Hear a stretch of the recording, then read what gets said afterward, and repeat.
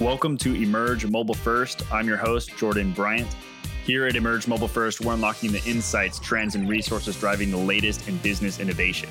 If you are new to the podcast, Rapid Fire Friday is more of a quick hit list of some of the key resources our guests use in their day-to-day. And to get the full list of all the resources we've compiled from all the interviews to date, head over to www.emergemobilefirst.com and select the Get Free Resources button. And we'll send you access to the constantly updated list of resources from all of our guests. All right, now let's get to this week's resources from this week's featured guest. And here's a quick intro and recap of who we're talking to. Dr. Nayar currently serves as the Chief Healthcare and Innovation Officer for Famwell Group Health, Incorporated, one of the largest management services organizations in the state of Florida. She's also the host of Topline MDTV, Florida's newest medical digital news channel. She has been named one of the top 26 smartest people in health IT by Becker's Report and ranked one of the top 25 minority healthcare executives by Modern Healthcare. MedCity News recognized her as one of the top 12 powerful women voices in healthcare innovation and on Twitter.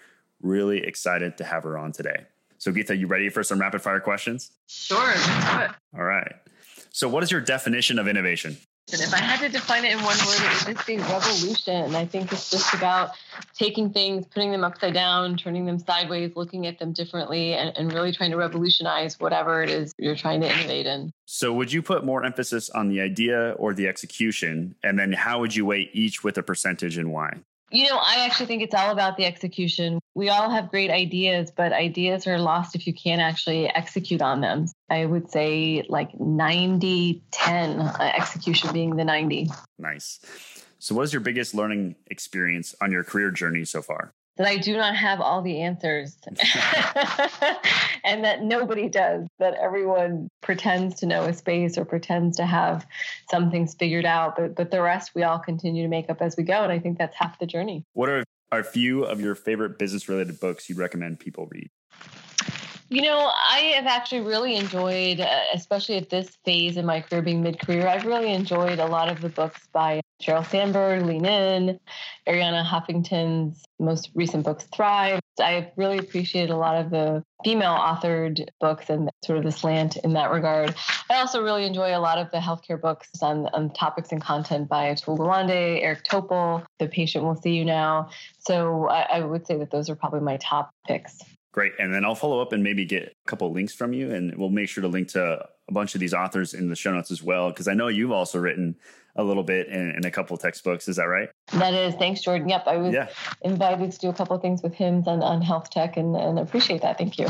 Yeah. So we'll make sure to link to those. And then how about what are a few of your favorite tools and resources? Across the board, I would say that one of the biggest organizations professionally that's helped me is HIMSS. So I would definitely say that anything, HIMSS has so many podcasts and webinars and also just the conferences.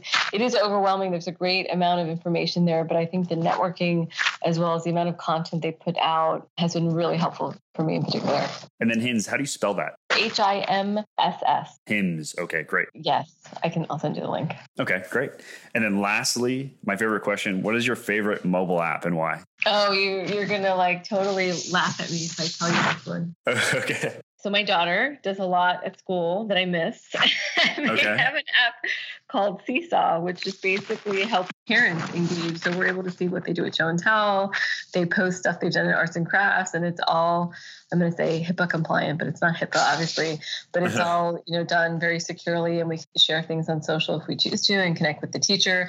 I've just enjoyed that as sort of a working executive and being able to really stay engaged with my little one. And when she comes home and I know what she's been up to, she's always sort of awed by how do you know that? You weren't there. And I just get to say, because mommy knows everything. Right. That's really important. That's a powerful tool. Absolutely. Absolutely. Well, sweet. Well, yeah, I'll make sure to link to that for other people to check it out. Thank you for sharing these resources, really digging into your background as well and sharing kind of from your perspective how you're changing the game with this transparency, because I really think that this is a critical need for a lot of people. And to have people pushing this forward and providing a lot of answers and providing the technology to make these answers easier to get is really big. So thank you again for joining us today. It was a pleasure to have you on. Thank you, Jordan. Thanks for the invite. That concludes our Rapid Fire Friday for the week. Again, for a full list of the resources we've compiled over the interviews to date, head over to www.emergemobilefirst.com and select the Get Free Resources button, and we'll send you access to the full list of resources from all of our guests. Until next week, think mobile first.